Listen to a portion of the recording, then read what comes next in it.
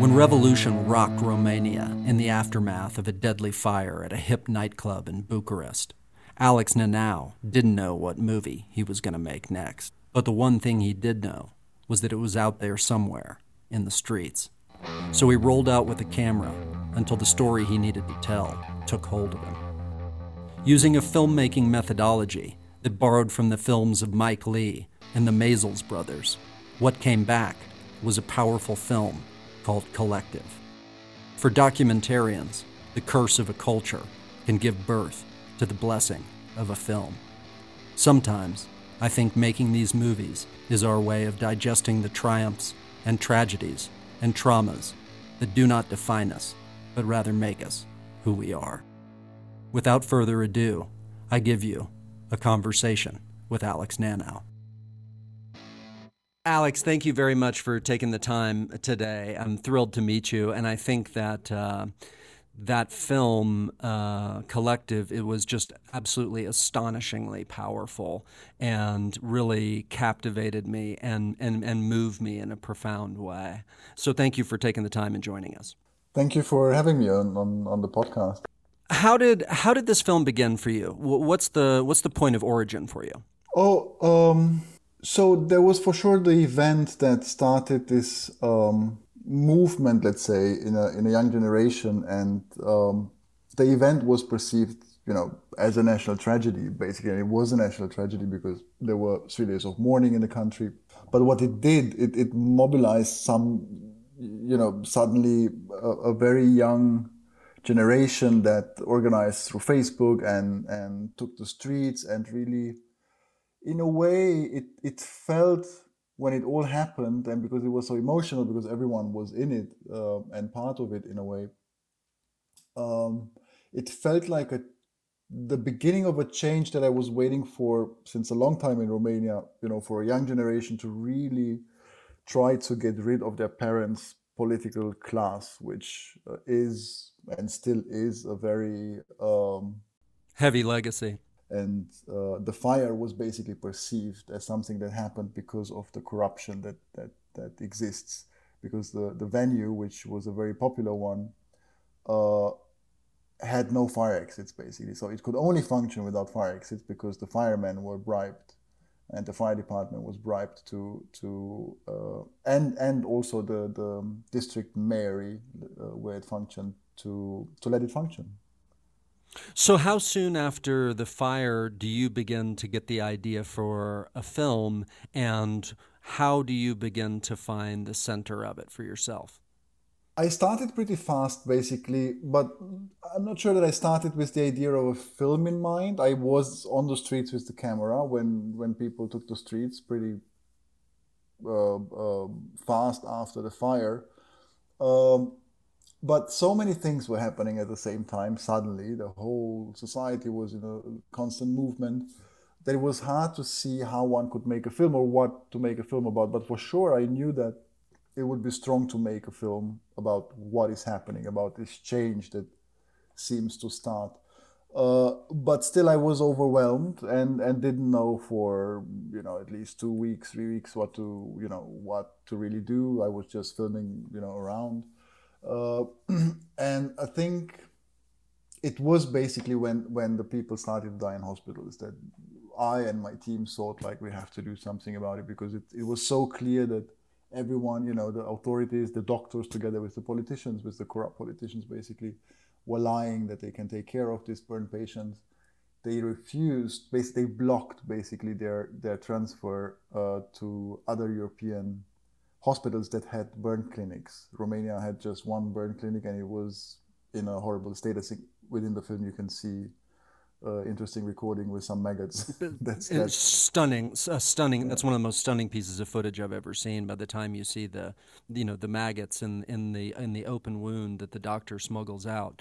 But stay with me for a minute in terms of finding your way into the story and the shape of a film. So you're out in the streets and you're shooting, and when do you begin to kind of get an angle on it in terms of the finding the journalist? And so the first reaction was maybe the point of view should be that of the people that were harmed by these authorities, so the parents and the survivors. Um, but still, I was looking for something that could encompass also what is happening in society. So how could you describe the society? And it was this group of journalists that we see in the film that kept investigating. And although the press was at that time very weak, nobody knew how to ask the right questions, basically, because nobody knew what a burn patient is or how a burn patient is supposed to be treated. So they believed the lies of the doctors. Um, and this group of journalists who was basically famous already for bringing ministers down, and even their investigations leading to ministers being arrested and going to jail. And so I just gave it a try, called them, and we met them. And it was exactly how I was told. They said, no way. I mean, nobody can enter the newsroom with a camera. We have to protect our journalists and our sources. Uh, but I said, I explained what I'm doing. I mean, for sure they knew who I am because my films are known in Romania. And I just left word and said, like, if you happen to have a new investigation or anything coming up, just think about it and just, call me. And they called back. So they called back after a while and said, listen, actually, we have something. We are onto something, but we can't tell you what it is. And why? Why give you that access at that point? Why trust you? And what do you do to sort of prove that your work will not in any way negatively impact or interfere with the ongoing investigation? Talk about that sort of cultivation of sources, because in the same way they're cultivating their sources, you're cultivating them as subjects. Yeah, I mean, that's a very complex, let's say, number of reasons why it happened, I think. Uh, so what I learned later for sure, once the relationship was more established, is that basically they actually thought, because, I also didn't grow up in Romania, and they actually thought that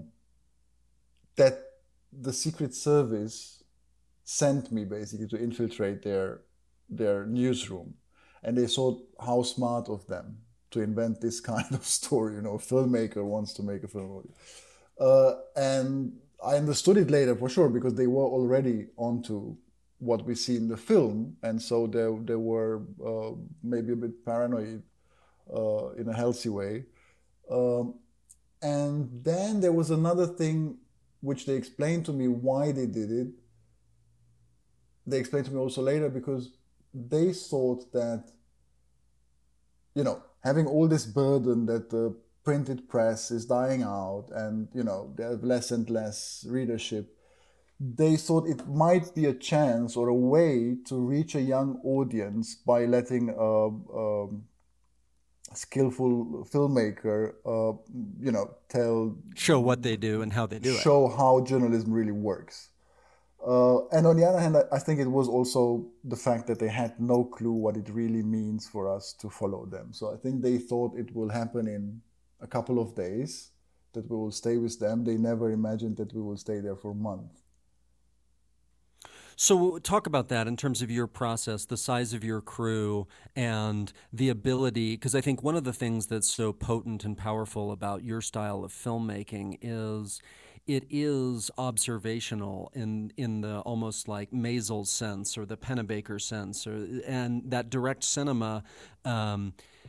It also feels as though it's unfolding very naturally. It's almost like a Farhadi film or something. You don't discern the impact of the camera on these very intimate things. And how do you cultivate that? And what is your process? Yes, thank you for all the references. I think it's nice to hear that these are the filmmaking styles that it reminded you of. I really believe, that there's no distinction really between, documentary and fiction. For me, it's all storytelling. So, um, but what I try to do is basically embed into the life of the people I'm following, be it the journalists or the victims that appear in the film, or, these are all people we spend quite some time with. And what I do basically, I embed with them and try to carve out, while things happen, uh, you know, the best way to tell their daily story. Uh, so there's nothing in scene based. So I never tell people what to do, or I just use the time for them to become so comfortable with me that they are not bothered anymore by my presence.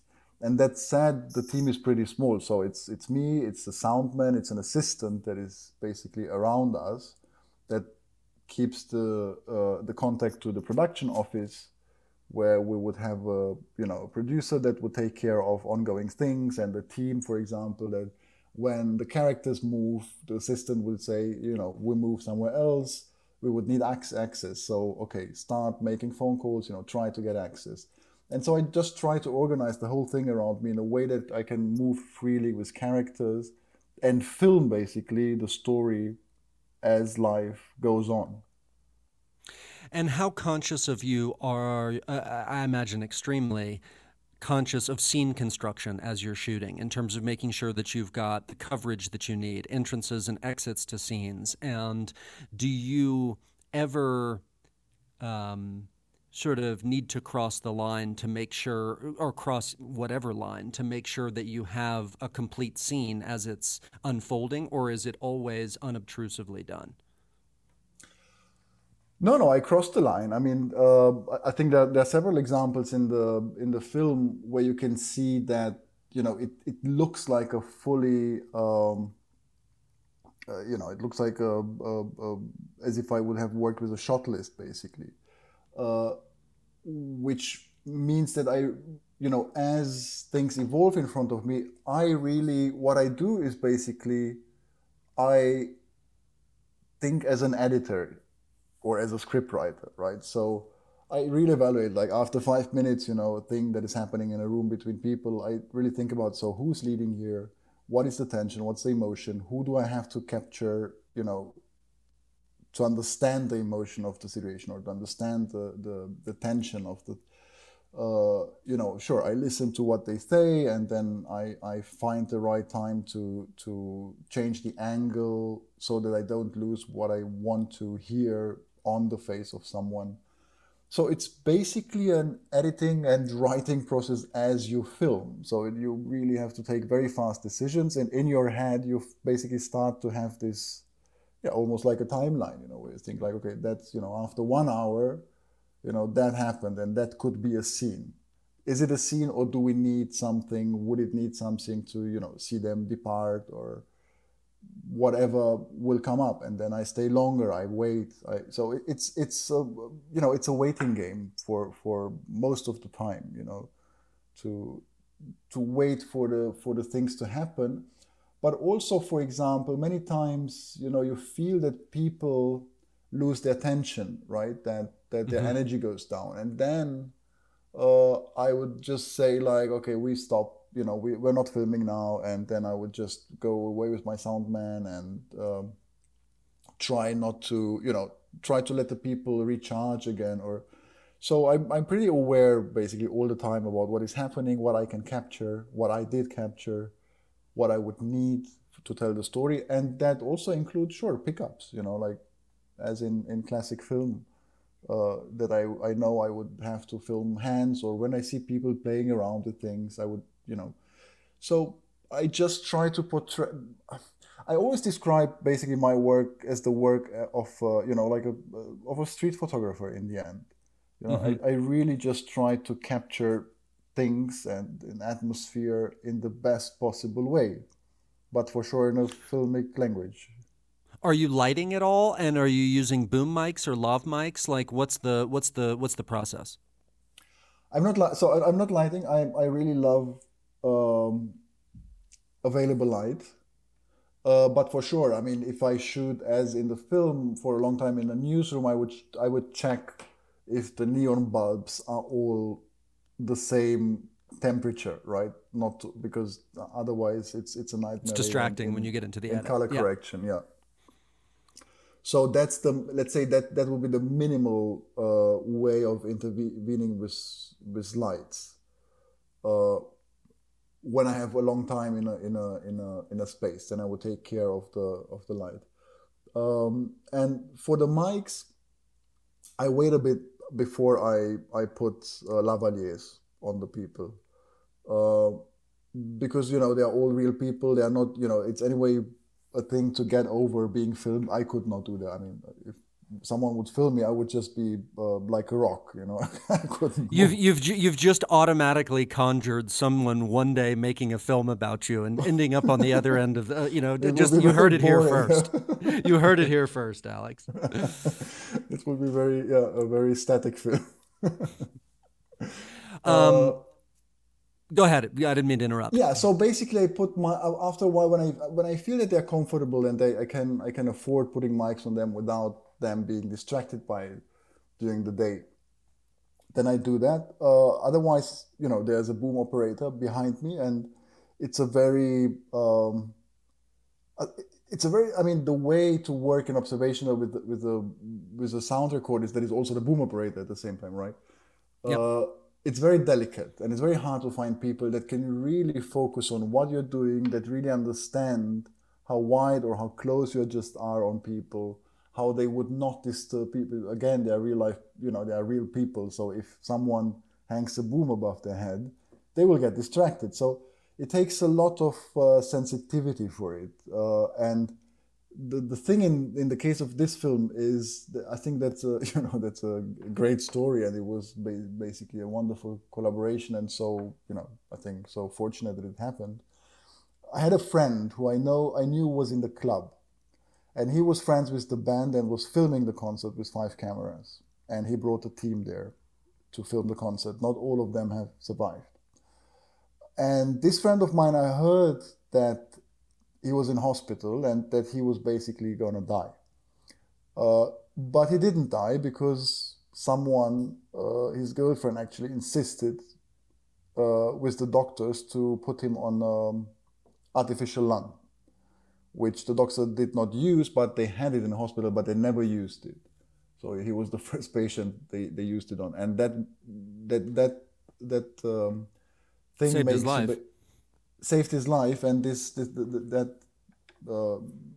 basically helping you not to use your lungs so it can recover, right?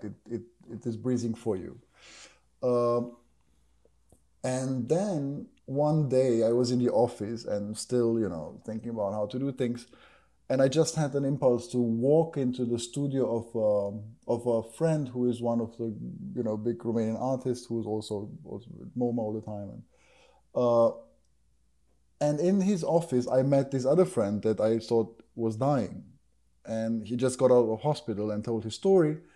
And then I said, listen, and he's also a filmmaker, right? So he's also a documentary filmmaker. And I said, listen, I started making this film, so why don't you join the band? And so he became basically my sound man then. Oh, brilliant. He was your sound man. He was my sound man. It's interesting that you use the metaphor of joining the band, too, because that's exactly what I was thinking as you were talking about it. You have to have somebody that's able to kind of follow your chord changes and your lead and know how to tuck into what you're doing and be able, it's almost like an improvisational jazz quartet or something where you have to be able to flow effortlessly as one. It's a dance. So that footage that was shot, which I think you made a couple of many amazing choices, but that footage of the fire that you actually see, which and you tuck it in, is some of the most astonishing and powerful kind of verité footage that I've ever seen. And I noticed that you made the decision to tuck it in, not opening with that scene, but to have a softer entry into the film. Talk about that editorial choice and why you did that. Yeah, so the footage is basically, it's horrifying. I mean, when I first saw the footage, that's footage that I also, basically Mihai, this friend that survived and became a close collaborator and also the soundman of the shooting, he had that footage basically because it was from one of the 5 cameras they were filming with. And so it was basically a Blackmagic camera with a wide angle in front of the stage that the cameraman asked his girlfriend to safeguard it during the concert, right? And when everything happened, he was somewhere else with a bigger camera, and she basically just pulled that small Blackmagic camera out by its tripod, and that's how this recording happened, basically. And it goes into the tunnel where you know what happens there. Uh, and so the cameraman died. The girlfriend survived that pulled out the camera. Uh, the choice was hard, so it was a long process. I was really not sure if to use it, if it's fine to use it, if it's morally responsible to use it. Uh, and we had many discussions, and I think it was also Mihai that encouraged me and said, like, don't worry so much. If you do it the right way, it will be fine. And in the end, I understood basically, and the reason I used it is because I thought that it is the only way that viewers can understand how fast one's life can change. Because once you see that, this fire that like within seconds basically It's takes instantaneous. Yeah, over it's the room, astonishing. that's the only way to really understand that it's not just some people somewhere, it can't happen to you, because that's our first reflex basically, right? To think like, oh, that's horrible, but It can't could really never happen be to me. you. Yep. Yeah. Yep. And that was the only way, I think, to make people understand, like, to be in the middle of the thing and to understand what it feels like to be in the middle of the thing and what it means to lose control over your own life within seconds, and then to be basically dependent on a functioning society, or on functioning authorities, right? That you never have in corrupt countries. And the choice to not open with that scene, but to tuck it in early in the film. Talk about that. Like, when do you make that making that choice editorially, and why? Oh, I think it's a thing I got to in the editing by understanding that dramaturgically, it if you open with that, it's anonymous people, right? Going through that, you're not if you're you have to be first emotionally connected to, even if it's just to the story as such, or what someone wants to show you.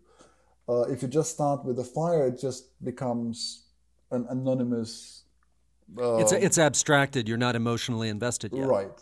Yeah. So I think you have to see the parents before that. And also, I think also the surprise with which it happens within the film structure, and that you're suddenly in there without you don't even think about the fact, you just think you're at some concert that is in the memory basically of these people. And are you cutting as you're shooting? What's your editorial process? Because I imagine you're shooting, your shooting ratio has got to be very high because you're still sort of following where you're going. And then how do you approach editorial? Are you solo cutting everything? Do you work with an editor? What's your process? No, I work with an editing assistant, basically, that is organizing the whole project. But what I do a lot is I in the evening I come back to the editing room, and I do a lot of color correction. Just I in the beginning I try to understand what the form of the film will be, and how it will feel and look. And so that's a period where I also experiment a lot with the footage, which also means coming back from a shooting day and knowing in your head, oh, there's a great, I mean, there must be a good scene. So I know which the shots were, and so I start to assemble very fast and try to see if it works, right? If what So I've you are seen there. cutting. Yeah, so you are cutting scene by scene as you come home at the end of the day. You're going into the edit suite and you're cutting. Okay, this I know this scene. I have a feeling that this scene is going to play, and so you're constructing it as you go. Yeah, yes and no. I mean, I mean, that is let's say, a very rudimentary way of editing. It's not profound, let's say. And I think the profound editing phase starts actually when I feel I have finished shooting, not before, because I can't focus on both things. And once we finish, what we do is, like, we watch the footage, most of it actually, and mark it by scenes, by characters, and then, as in a script writing session, basically we start to understand So what's the theme here? What are the relationships? What's the story? So no, after I finished shooting. So are you how long did you shoot for? Like how many shoot days would you have from the time you sort of first walk out in the aftermath of the fire and the protests taking to the streets until you finish shooting? What's that shoot period? What's that shoot time? It was pretty long, I think. So it was end of 2015 to end of 2017, I think. Uh, which is a long time. But what you see in the film is shorter. So in the end, we decided to finish the story much earlier than we have shot. It is only that in 2017 there was, it was still crazy basically, and again a lot of things happened, and they tried to uh, destroy basically the legal system, and there were a lot of demonstrations, even bigger, the biggest demonstrations that Romania had after the revolution.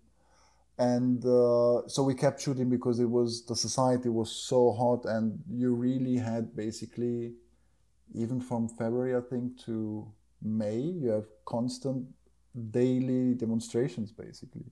And so we felt we're in the thick of it. We're just seeing it's still part of the change. When do you know the end of the film? That final scene, I think, is so arresting and such an unexpected but beautiful ending. When did you have the end of the movie? Um, I don't remember, to be honest. I just know that once I had a certain structure that was working, and the hard thing was to make all these different storylines work together in one, you know, Cohesive narrative. Yeah. exactly.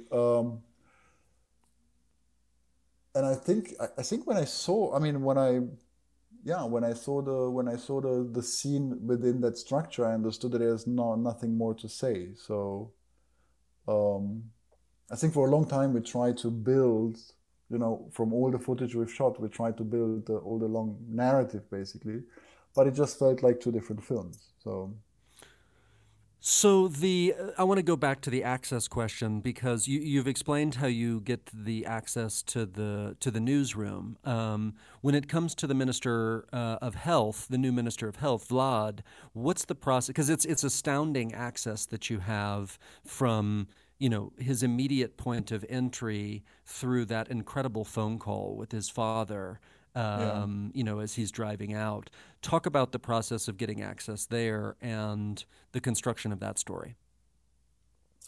yeah. So basically, the journalists we're seeing, their investigation brings down a Minister of Health, right? So he resigns, and so rumors started basically who would be appointed, and at a certain point I heard that this minister, this very young patients activist, actually, Vlad, might be appointed. And I started to ask around who knows him, and I had a filmmaker friend who did a film for HBO about people smuggling unavailable medicine for cancer patients into Romania, which was a network that also Vlad basically started from Vienna. And they put me in contact with him, and I start calling him. And I think after a week or so, he answered and agreed to have a meeting. I explained to him what I'm doing. And luckily, he and his team, I think it was also a team decision, were courageous enough to let me film their mandate, basically, uh, their work within the ministry. They were just starting out. Uh, and I think there are different things. I think on the one hand, maybe it was also, a thing that they thought it might be good to have someone filming what is happening here, because they were basically expecting, I guess, things to get ugly if they really want to make some changes in the feudal and corrupt medical system. Um, but on the other hand, I had a very clear understanding with him. And I told him, this can only work if you never, ever tell me to stop the camera in front of other people. Because the whole ministry will hate you and will hate me for getting in. I think it was never done that someone enters, such a corrupt ministry with a camera, right? All and every day. And that made a lot of people nervous. And I must say that that was really courageous of him, right? To take that Incredibly. on him, and and he really stuck to it. I mean, it was clear that if people would enter a situation, people that didn't know me, or we would for sure stop and ask if people. So we never basically violated people's rights if they don't want to be filmed, right? But luckily, all you see in the film, people agreed. For sure, there's one scene where someone was on the speaker on the phone that basically It's an admits in amazing front scene. of the minister to lie to the press and to stay corrupt, and that was luck. But that's public interest. So sorry for the guy. And that scene in the car that I referred to as he's, in the aftermath of the Social Democrats being reelected and the kind of, I guess, the collapse of the dream in some fundamental way of sort of societal change. You're exploring something that you're talking about now, which is the legacy of the kind of totalitarian form of government. Like, societal and institutional change inherently is incredibly slow and incremental. And I think that, this film is sort of a case study in that. And democracy, even as we see in this country, is very fraught and on the verge of failing at the moment. But talk about that a little bit, kind of the legacy of that totalitarian society and the institutional nature, because it is in some ways a portrait of a failed state or a state that's fundamentally failing. Talk more about that. Yeah, it's a really broad theme, right? Because so many things are happening, but in the end, it's also very simple, right? So you have the legacy is basically what a bunch of uh, almost illiterate uh, people that never did anything in their lives than just being in politics, like in a communist system, and robbing the state, right? Uh, and that was continued basically. So it's just the power stayed for the last 30 years in between the same people and two or three political parties. These people would just, go from one party to the other, depending on which party just won the elections. But actually, they are all pretty much the same, populated with, we have one of the biggest scandals now in Romania since several years is that all these politicians, including the present prime minister of Romania, plagiarized all their PhD theses. Wow. So right now, the Romanian prime minister who plagiarized, who was a colonel in the army and was in Iraq, but is a really simple, a pretty simple guy. But still, he is basically a thief, right? So he plagiarized and he's covered by the president of the country. The minister of justice changed the legal system just to let for this prime minister to get through with it. The commission that was about to analyze his work was dissolved politically. So, and I think this describes pretty good, what the whole Yeah, system is. profoundly. And I think Profoundly. it also sheds a pretty good light on the same situation you have in the States with Trump, right? So he steals documents. Someone that was appointed by him appoints someone who, someone else who is taking care of revising these documents. It's all just a clique of corrupt people that take over the state, and the result is an unfunctional state where the poorest and lowest class is basically the one that is suffering.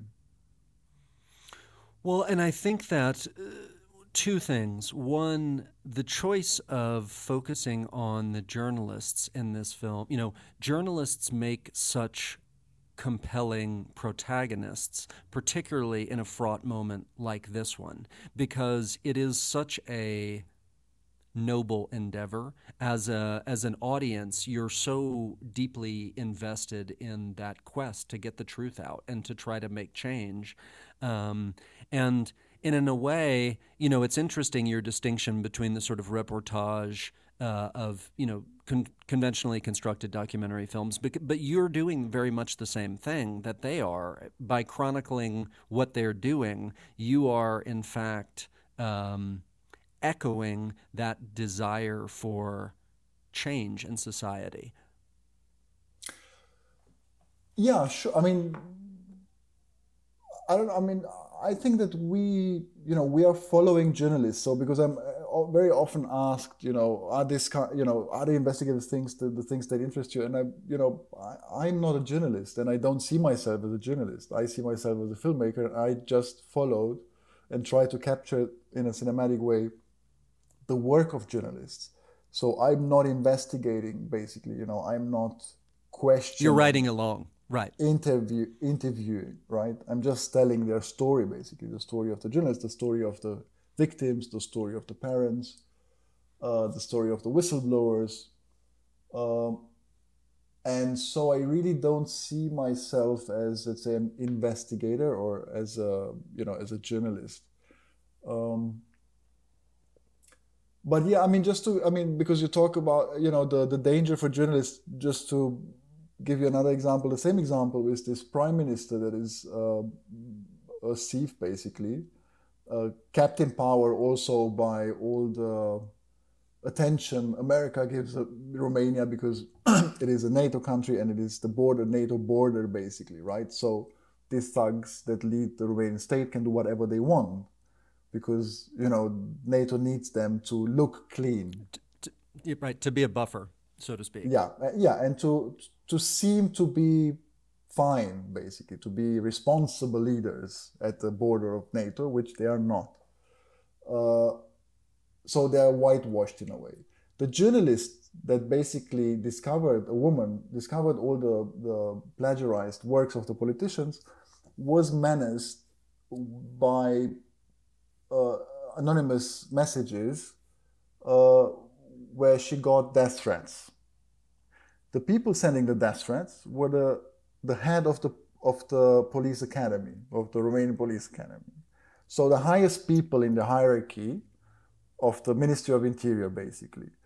And after years of prosecution, all they got was 2 and 3 years with suspension sentence. So the highest people in the state can just death threat, basically, journalists, and they just get away with it. And they're immune. It's reminiscent in some ways of sort of what we're seeing in Mexico today. I have a good friend, the journalist Anabel Hernandez, who's covered, the drug war and the collusion between the narcos and several, many administrations and government there. And when you get to that point where it feels there is complete distrust or failure in those fundamental systems, it's a mind-numbing place to be for a society. How do you keep hope as a filmmaker, and how do you keep hope? That's a good question. I'm not sure that, so many things are going on, with the pandemic and the war next door in Ukraine, that things are overwhelming, and I think people lose hope a lot. A lot of people emigrated, basically. I think we had, after Syria, the highest immigration numbers in a country that is not, there's no war in this country, because people don't really have the hope that political class can change, because, there's, you make one step forward and 5 back all the time, right? And if you see this whitewashing, this international whitewashing of the government and the governing political parties, it's just pretty disarming, and you know exactly why it happens, right? Because we have Hungary next door with Orban, who is a baddie. You have Poland, who are baddies, and so they need to pretend Romania is not a baddie. And as a society, the population and the educated class, so to say, you're just looking at it, see how journalists are threatened, uh, and nothing happens basically. And it's hard to say in all this chaos where this will end, or if there will be some black swan at a certain point coming up that will, in the end, make these guys fall from their high places. I don't know. So I want to finish with one final question, which is, early on in this interview, you evoked the notion of writing and writing, while you're actually shooting, sort of in your mind, what's the coverage I need? What's the beginning, middle, and end? What's Mm-hmm. the emotional valence that's happening in the scene? How much are you actually putting on paper when you begin, and at what points when you begin to sort of go into the edit and construct scene construction, or how much of it is actually living editorially? Oh, I mean, I just had them in the hand because I moved today in our offices. And so basically, during production, I write all the time, right? So I have my notebooks and I fill maybe a dozen of them, so I write all the time basically while I'm shooting. Think about what's the theme, what's the character, what's the personality, where could it develop to. uh, and I mean, related to writing, it's basically also with the film is so many characters like this one. My last one was a film built in between three main characters. This one has even more characters. And basically, while you shoot, you actually think as a like yeah, you think as a scriptwriter, right? Only that you do it in real life. You don't sit at the table and think like, so where does this lead me to? Where does this character lead me to? Where's the center? Who is and here basically you think about it, and then okay, now we have to go out and follow this character for a while and see if these things really, if things really happen. So it's yeah, it's a bit like having all these different strings in your hand, like when you're writing, only that you have to follow them in real life. So you have to take your crew and just go there, which is also interesting, for I think when fiction filmmakers work like also like that, giving Mike themselves. Lee, or right. Right, Mike Lee or others. I mean, even Ruben Ostlund, he works for a long time and tries to find the film. He also comes from documentary. Um, and the films of these filmmakers I always find interesting because they always have a surprise because these people, They're came to alive. things. They're alive, Yeah, they're exactly. They're not formulaic in a way that you think like, oh, I've seen that before. Yeah, if we ever, we've talked at some point about potentially doing a book because this has been a wonderful opportunity for me to connect with other filmmakers and understand the process and methodology that goes into it. But if we ever do a book, I would be quite curious to sort of, if you'd ever be willing to share it, see I'm some of that in. writing that happens along the way, because it's a window into your sort of mind and process that I think would be fascinating. I'm happy to be part of it, sure. Brilliant. Yeah. Well, I just want to close by thanking you. First of all, for an incredible body of work, and particularly for this film, and for being willing to share how it is that you do what you do, because it's a very singular and very important style and content of filmmaking that you do, and you're very generous to let us look under the hood. Thank you. Sure. I mean, there's nothing. I think that yeah, sharing is the only way of developing things further. Maybe someone else comes and takes it one step further because it was the same for me when I decided to develop this form of observational filmmaking as my own form. I tried to push what I've seen with other people with the Maisels. I mean, the Maisels and Salesman was basically the film where I was like, wait a minute. I was studying narrative filmmaking in film school. And so like, maybe that's much more interesting to have real people, having the ability to make normal people be bigger than life on a canvas. I think that's an art form I would like to see where it can go. Well, you've done a brilliant job mastering it, and I can't wait to see. I won't ask, but I can't wait to see what you do next. Yeah, me too. Thank you. Yeah. Thank you so much, Alex. Thank you. It was a pleasure. A heartfelt thank you to Alex Nanau and all the people who came forth and entrusted him with their stories. I'm Tiller Russell. See you next time on The Dangerous Art of the Documentary. The Dangerous Art of the Documentary is a Tillerman Films production. Executive producers are Tiller and Fitz. Our producer is Jacob Miller. Music by Zytapunk. The show is executive produced and distributed by Jake Brennan and Brady Sadler for Double Elvis Productions. Thanks for listening, and please, don't forget to subscribe.